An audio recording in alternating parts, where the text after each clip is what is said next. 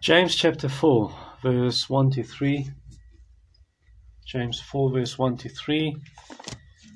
And marriage and family, continuing the series. And you're wondering, when is this going to end? I think it might go to close to the end of the year, because there are about 30 different topics we're covering. Marriage and family. And tonight I'm going to preach on about handling conflict, or dealing with conflict. James 4, verse 1 to 3. Let's pray. Heavenly Father, we are privileged and thankful indeed that we are children of the Most High, that there is peace on earth to those with whom you are well pleased, and glory to God in the highest. O Lord, open our eyes to see your glory, to behold more of your greatness and your majesty, to be less amazed with ourselves and with created things, and to be more amazed with you and with your goodness. We pray that you would speak to us this evening. In the name of Jesus we pray this. Amen. When I was a young lad, about 8 years old, my cousins and I, when we visited my gran, we would go down to the park, and at the park, beautiful, lush, green grass, there was a stream. And at the stream we would pick up stones, and then we would hit these stones against each other, and they would make sparks. We would call them, as boys, fire stones. You know, some families are like those fire stones. Actually, anywhere where you find two sinners together, there will be sparks. And in some families and some marriages, some married couples say, and families say, we never fight. We don't have conflict. Like a man who sat in my lounge and said to me, in front of his wife, he said, "My wife and I never fight." And his wife just sat with, just staring, giving a blank stare, didn't say anything. You see, the truth is that they do fight. They do fight. There are differences, but perhaps she's too afraid to say it to him. So she fights in her heart. She knows maybe if she says something and disagrees with her husband, it's going to be petrol on the fire. Maybe it'll be World War III. So to prevent that from happening, she just keeps quiet. But actually there's a war in her heart. Wayne Mack has a story like that. He tells of a couple who sat in his counseling room or in his study, and they'd been married for 45 years, and the husband boasted and said, "My wife and I never fight. We never have an argument." And Wayne Mack turned to the wife and said, "Is that true?" And she said, "Yes." And he said, "But how?" And then she just slouched, and her shoulders hung and her head hung, and she looked down, as Wayne Mack says, sheepishly, and she says, "Well, I do disagree with him, but I'm too afraid to say it. I just don't voice it because very early on in our marriage, I voiced my opinion once when I disagreed with him, and he got angry and he said, 'Don't argue, let's not argue, stop it. I don't like arguing.' And since that day, I realized from then on, it's better if I just keep my mouth shut and keep my opinions to myself." So you see, the question is not whether you have conflict in your family, and you can apply this to churches and to friendships and to work, but I'm applying it to marriage and family. The question is not if you have conflict, the question is how do you deal with it? How do you handle it? So let's read James 1, James 4, verse 1 to 3. What causes quarrels? And what causes fights among you? Is it not this, that your passions are at war within you? You desire and do not have, so you murder. You covet and cannot obtain, so you fight and quarrel. You do not have because you do not ask. You ask and do not receive because you ask wrongly to spend it on your passions. So, first of all, in dealing with conflict, how do we do so? The first point we're going to look at is the cause of conflict. That's in verse 1 to verse 2b. You know, some kids at school, when I was at school, there were children, they have a reputation of being fighters. They fight. I remember one boy in my high school, everyone knew this guy's always busy fighting, fist fighting, beating someone, beating up someone. And he got this reputation of that guy can fight. The kind of people, they're always in a fight somewhere, someplace, sometime. And some marriages are like that, and some families are like that. They're always busy fighting. And they think it's normal. They think everyone does it.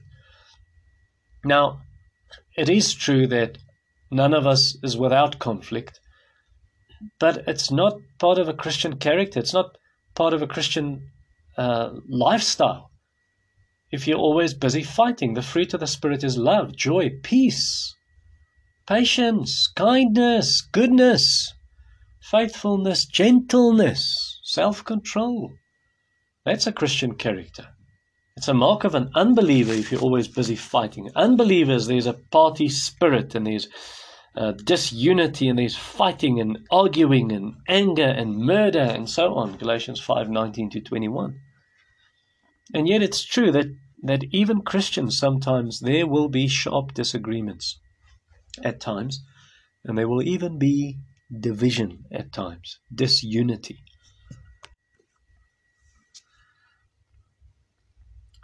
It's almost like the disciples in Luke 22, where they were arguing who's the greatest in the kingdom. Or Paul and Barnabas, two godly men, they had a sharp disagreement and they parted ways. In Acts 15:36 to 41. Or the Corinthians, I'm for Paul, I like Apollos' preaching, I like when Peter preaches. And there are these factions and groups in the church in 1 Corinthians 1:10 to 12.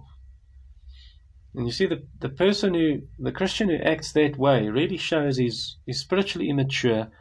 He is childish. 1 Corinthians 3 verse 1 to 4. Paul says you are childish because of these divisions. Okay, so answer this question. Are you the cause in some way? Are you involved in some way in a divided marriage, in a broken family, in fighting in a family, a divided family? Are you always fighting? Well, then you need to ask yourself, do you know the Lord? Are you saved? Or you need to ask yourself, are you perhaps spiritually immature? Because if you see these symptoms of spiritual sickness in your marriage and in your family, you need help. And I'm going to show you how in a moment.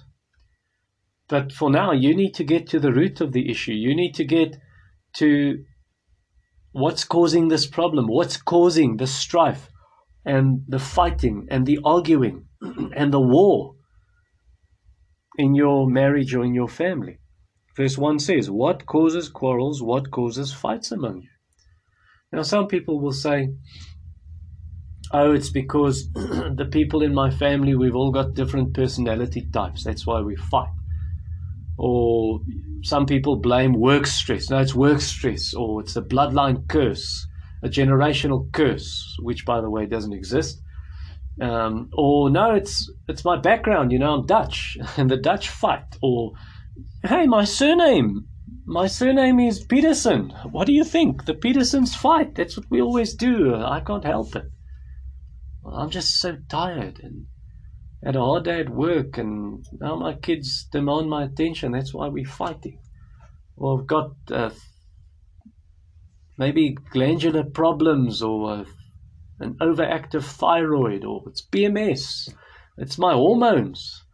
I'm getting older, you know. I'm just sensitive for It's noise. I can't take too much sound around me, and that's why I fight. It's a demon in our family. A demon of fighting. Or it's this medication I'm using. I can't help it. It's because of this heart medication or medication for my blood pressure. It's part of the side effects, and then I fight. I can't stop it. Others, they blame the people around them. They would say, yes, why am I fighting? Isn't it obvious? My wife doesn't want to be intimate with me, or my husband, he wants too much sex. That's why we're fighting. My mother-in-law, she's meddling in our business. She's sticking her nose in our business. It's my parents. They don't understand me. They just make life difficult for me. It's this teenage son of mine. He's pressing the wrong buttons. He's rubbing me the wrong way. It's my brother. He makes me angry. It's my sister. She just reminds me of all the bad in the past and makes me think of bad experiences I had as a child. Or it's my parents. They put too much pressure on me. It's these children of mine driving me nuts. It's my dad. My parents are unfair. My wife, she doesn't give me my rights. It's my husband. He doesn't consider me. It's my parents. I'm 20 years old. They treat me like I'm still a child. They're just limiting my freedom. Well, according to James, that's not one of those things I just mentioned. It's the real reason why people fight. The real reason people fight, James gives us in verse 1. You see, all these things people do in your circumstances, that's just the trigger of the gun. That's just the striker of the gun. It's not the bullet. The trigger and the striker, it can cause the bullet to explode, but the ability to explode lies in the bullet itself. And in the same way, fighting and anger, it's not other people who put it inside you. It's not your circumstances that makes you angry. It puts anger inside you. No, the anger is in you. The anger is in you. People and circumstances just pull the trigger. And so what's already inside of you, that comes out, that explodes. Jesus teaches us it's from the heart that all these things come. Matthew chapter 15, verse 19, Mark 7, verse 21 to 23. Now, I'm not saying what other people do is right. I'm not saying they should pull the trigger. I'm not saying they should press all the wrong buttons. But what I am saying is we must stop blaming other people and circumstances for our sin. Because as long as you do that, you will not recognize, acknowledge, and see your own sin. And then you won't confess your sin, and then you won't be forgiven. Because the Bible teaches us, if you confess and forsake your sin, you will obtain mercy. Proverbs 28, verse 13b. And so let us take personal responsibility, everyone for his own sin, even if the other person was also wrong. Take responsibility for your own sin. So what you should say is, I shouldn't have lost my temper. I shouldn't have shouted at you, yelled at you. I shouldn't have smeared your reputation. I shouldn't have ignored you. Please will you forgive me? So acknowledge that the war between you and other people is because of the war in your own heart. James says it in another way. He says your own lusts, your own desires, your own passions are at war within you. There's war outwardly because there's war inwardly. Verse 1. What causes quarrels? What causes fights among you? Is it not this, that your passions are at war within you? And sometimes it's evil passions, evil desires, evil lusts, like a lust for alcohol, getting drunk, or for pornography. But sometimes it's a good desire, but you want it too much, and it becomes an idol. You want it too much. You want love and respect and rest and peace, and you want to be accepted, and you want people to understand you. And that's not wrong, but you want it too much, and it becomes an idol. Now, question, how do you know when it's become an idol? Well, it just overpowers you, this thing. It controls you. It controls your thought life. It it dominates your conversations and your planning and your budget and the way you spend your time. And it starts controlling your emotions. If you have this peace or love or rest or respect or whatever you want, if you have this, you feel happy and you've got peace. And if you don't get it, then you feel depressed and you anxious and maybe even angry. So this lust is so strong to want what you want. This desire to get what you want is so strong, you are willing to sin to get it. You're willing to sin if you can't have it. For instance, a mother, when she swears at her children and she yells at them because they little boys, 7-year-olds, and they're playing and shouting and screaming. And if she yells at them and swears at them, then it shows that her desire for just having a relaxing evening and having peace and quiet, that has become an idol for her. And because she can't get it, she yells and swears at her children. Some people will literally murder other people if you come between them and their idol. Verse 2, you desire and do not have, so you murder, like Cain did with Abel. He murdered him when Abel came between him and what he wanted. He wanted it to be accepted. He wanted to be seen and be central. Or like King Ahab, when he approved of his wife murdering Naboth because he wanted Naboth's vineyard, his wine farm. And Naboth said, no, you can't have it. It's a family inheritance.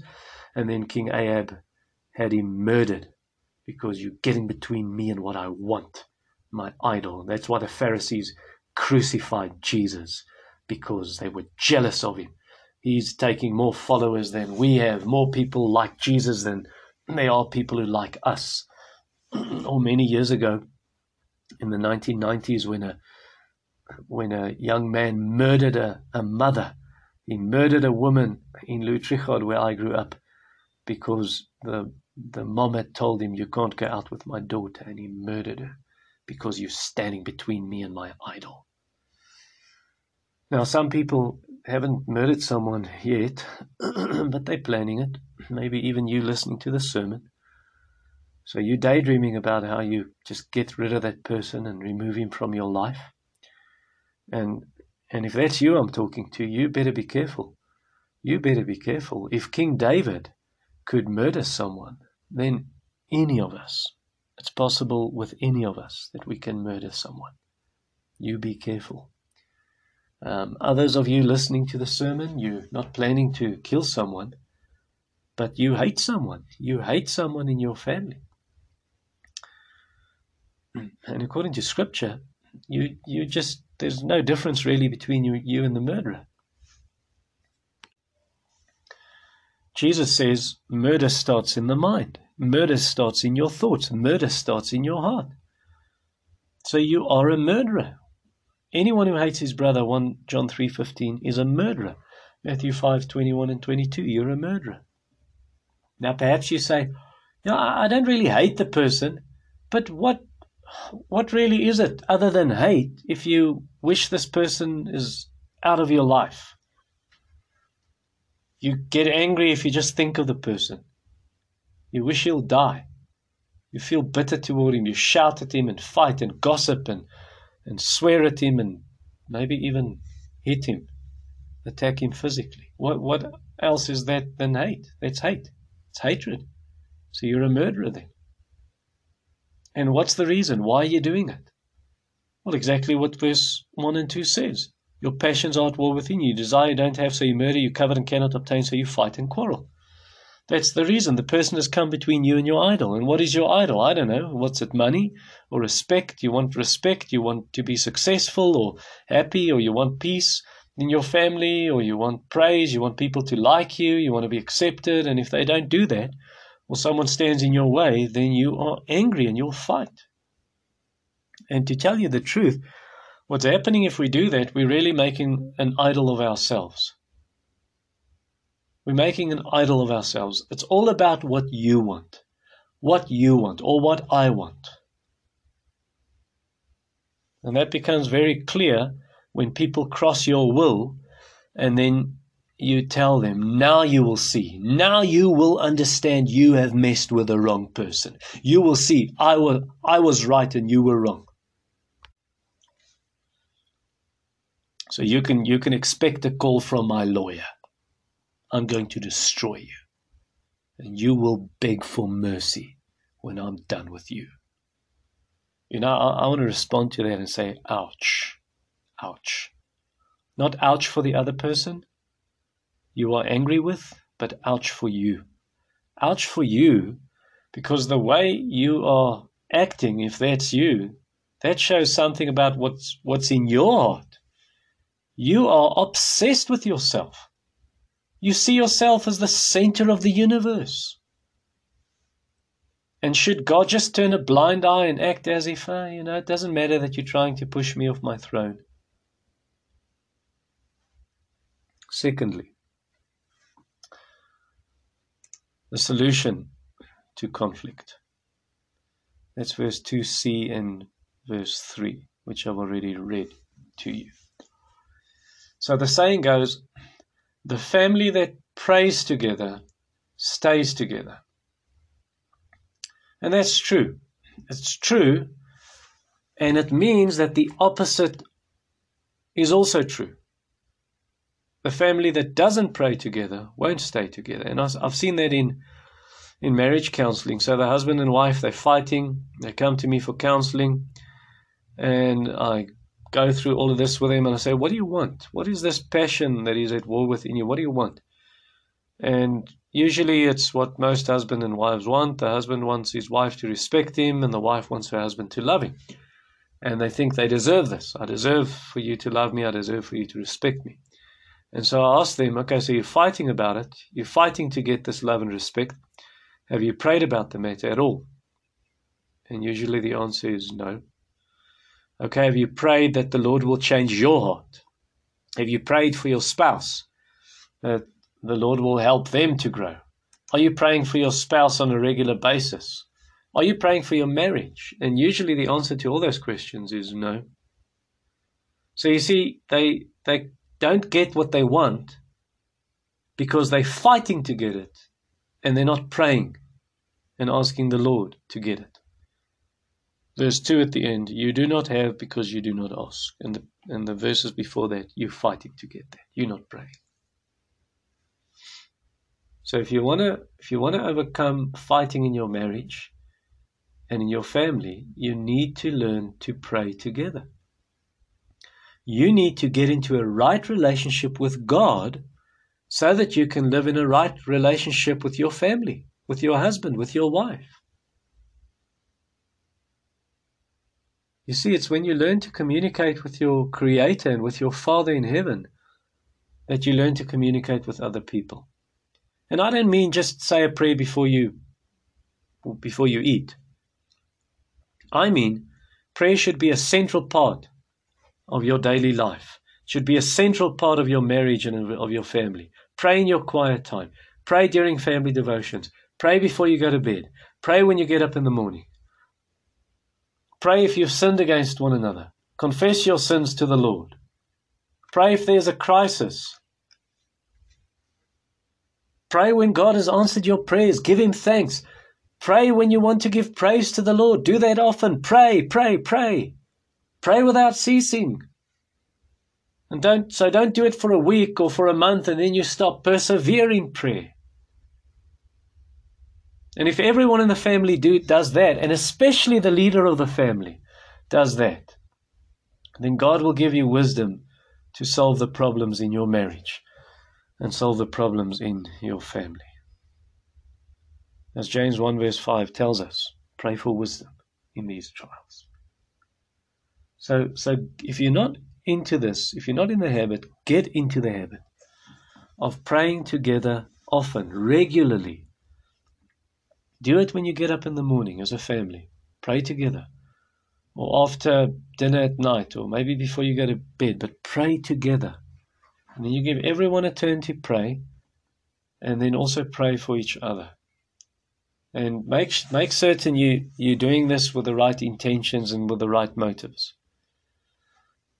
For instance, Don't just pray that the Lord will change your spouse. Change my husband, Lord. Change my wife. Or change my parents, or my brother, or my sister. Don't just pray for the Lord to change them. Ask the Lord to change you and to help you to become more like Christ. Because if you're only praying for other people and for their sins and not for yourself, then it clearly and plainly shows you don't see your own sin as a problem. You don't even see your own sin. You're just seeing them as the problem. Now, I don't mean you're not allowed to pray for others and for their sins and ask the Lord to change them, but pray with the right motives. So, for instance, don't say, Lord, please open my husband's eyes so he can see I was right and he was wrong. Or, Lord, please take my mom, just remove her from our life so we can have peace and quiet. That's a selfish prayer. Or, Lord, this rebellious child of ours, please save him so we don't look like a failure as parents. That is a selfish prayer. If you're going to pray like that, then you've got wrong motives and the Lord won't answer your prayer. Verse 3. You ask and do not receive because you ask wrongly, to spend it on your passions. Because now your prayer is self-focused. It's all about your glory and not about God's glory. And why should God give you something that's only going to harm you and it's going to rob God of His glory? Do you really expect God must give you the idol you're asking for? You're asking for an idol. First you fought to get that idol, now you're praying to get the idol. You should have right motives. God knows the idol's going to harm you and it's going to draw you away from Him. Verse 4 and 5. You adulterous people, do you not know that friendship with the world is enmity with God? Therefore, whoever wishes to be a friend of the world makes himself an enemy of God. Or do you suppose that it is to no purpose that the Scripture says He yearns jealousy over the Spirit that He has made to dwell within us? You belong to God. He won't share you with idols.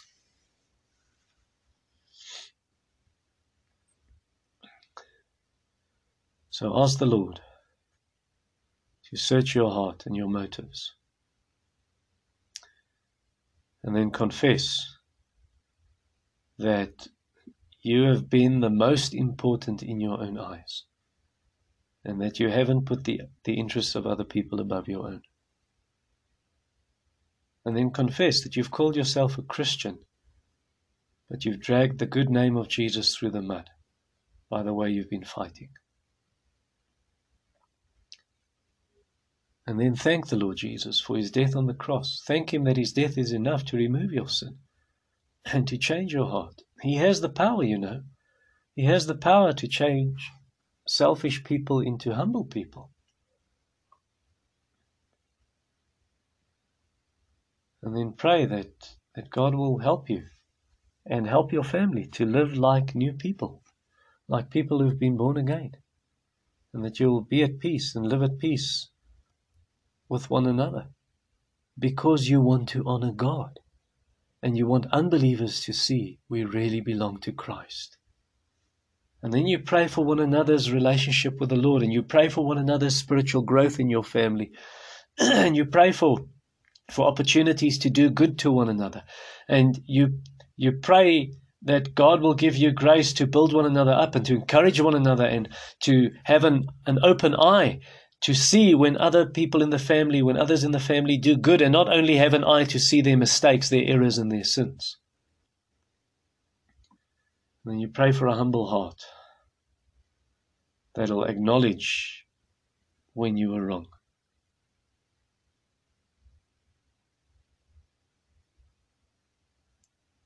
And so when you do that, be careful, because it's easy to follow the world's way. Don't be like the world. Follow God's way when it comes to forgiveness and to confession of sins. When the world confesses their sins, they say, I'm sorry that I shouted at you, but if you didn't. That's just prideful. You don't acknowledge that you're wrong. And so you're blaming other people, you're blame shifting, and you're excusing your sin, you're justifying yourself, like Adam and Eve. It's the woman you gave me, it's the serpent, it's the snake, it's Satan. Or the proud person will say, I didn't mean that. No, you did mean it. Or if I did something wrong, and muttering under your breath, I don't know what that was. Now, if I did something wrong, why not rather acknowledge, I was wrong. I did get angry, and I did mean it when I got angry at you. Because if you make half a confession, you should expect half a forgiveness. So be specific in your confession of sin. And say what you did. Say what you did. Say what you are sorry for. Say what you are asking forgiveness for. Don't just say, oh, I'm sorry, I apologize. No, place the guilt on yourself. Place it on yourself. Say, forgive me. And then you say what you did and be specific. And by saying forgive me, what you're doing is you're placing the ball in the other person's court. And now you're giving him or her a chance to respond. And then also, another thing here is learn to ask for forgiveness immediately. If you're going to wait for days and weeks and months and you just leave it, no, I'll wait for you. You're going to say sorry first. If you're going to do that, there's just sin is added to sin, and more sin is added to the list, and then it becomes a mess. So rather confess the sin immediately and sort things out, like Ephesians 4:26 and 27 tells you. When it speaks of anger and fighting and so on, and it says, do not let the sun go down on your anger. Don't go to bed and you're still angry. Sort it out. Doug Wilson gives this illustration, an example of, let's say you drop something on the lounge carpet, on the passage carpet. If everyone drops something and picks it up immediately, you can drop 1,000 things and the house remains clean. But then he says if you drop something and you just leave it there, and everyone drops something and just leaves it there, if you're going to clean up the house after 6 months, it's a major cleanup operation. And exactly the same here. Confess immediately. So once you drop it, pick it up, sort it out. And then Doug Wilson continues and he says, he gives very wise counsel in saying, don't go out, don't leave the house, don't invite guests into your house if things aren't sorted out in your house. And so you better sort it out and do it quickly. And then Doug Wilson says that if you could break the relationship so quickly, you can restore it just as quickly. Now someone might say, what if I wasn't wrong? I really wasn't in the wrong here, and the other person has sinned against me. Well, first of all, you want to make sure, and doubly so, you want to make sure that you're not busy taking splinters out of other people's eyes. You're seeing splinters all around, but you've got a beam in your own eye, like I preached this morning from Luke. And if you can honestly then say, I've searched my heart, I've asked the Lord to search my heart. Honestly, I'm not aware of anything, and there's no unconfessed sin in my life. Then you should apply Matthew 18, verse 15 to 17. The other person has sinned against you. Matthew says, go to your brother, and this can be in your family also. Go to that family member and talk with him. You've sinned against me. Do it in right way. And then if he doesn't listen, and you've really tried, then bring a witness, 2 witnesses.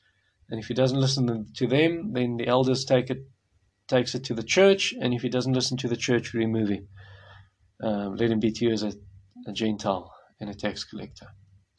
And then when you do all of this, ask that the Lord will help you and give you a gentle spirit, a loving spirit, while you do so. As James says, if someone is overtaken by sin, you who are spiritual should restore him in a spirit of gentleness. And take heed to yourself that you will not be tempted also. Bear one another's burdens and so fulfill the law of Christ. And if that person acknowledges his sin, then you should forgive. Forgive as the Lord has forgiven you. Don't be like the world. When you ask for forgiveness, they say, no, don't worry, it's okay. No, it's not okay. It's not okay. God says sin is never okay. I've sinned against you, it's not okay. And so, or the person has sinned against you, don't say it's okay. Accept the person's confession and forgive the person. And if the person doesn't want to acknowledge his sin, you just make certain that you keep your side clean and you leave it in God's hands. Father, forgive them. They know not what they do. Or maybe they do. But you give it to God in prayer. You keep on entrusting it to Him who judges justly. And if everything is sorted out and you've talked through everything, later on, what do you do then? Now there's another fight. what you do then is you follow this whole process again, because there's gonna be conflict, and you confess again, and you forgive again, and there's reconciliation and restoration again, and you do this over and over until you get to heaven. And if you can't sort this out on your own, then you ask a mature Christian or the leaders of your church. You ask them, will you be a mediator and help us resolve the issue and the tension and the fighting? I think Ken Sande's book, I made mention of it this morning, The Peacemaker. I think that's an excellent resource to help in situations like these. Please remember that Jesus said, "Blessed are the peacemakers, for they shall be called sons of God." Matthew 5 verse 9. So don't just say you're a child of God, you're a Christian. Show it. Show it by being a peacemaker. Be like John Bunyan. You know, John Bunyan, before he died, he got on his horse and had a little tour of 50 miles on his horse, where he went to go and reconcile a father and son that wasn't at peace. And he helped them to make peace. And after that he went back, and there was severe rainstorm, and he caught a cold and got a fever and died. So be like John Bunyan. Actually, you shouldn't be like John Bunyan. You and I, we should be like the greatest peacemaker of all, Jesus Christ, who gave his life so that we can have peace with God. Let's pray. Lord, once again, like this morning, I thank you for your mercy to us. Oh Lord, all of us, we stand guilty before you. We have sinned against you, our Father. And I pray that you would help us to be at peace in our marriages, in our families. None of us have done it right all the time. Please cleanse us. Purify us of the sin that brings separation between us and other people, and between us and you. Thank you for the blood of Jesus. It cleanses us from all sins, that has removed the separation between you and us, and that you now smile upon us because of what Jesus did. Oh, restore again our fellowship with you and our relationship with you, our Father, and we as your children. In Jesus' name, amen.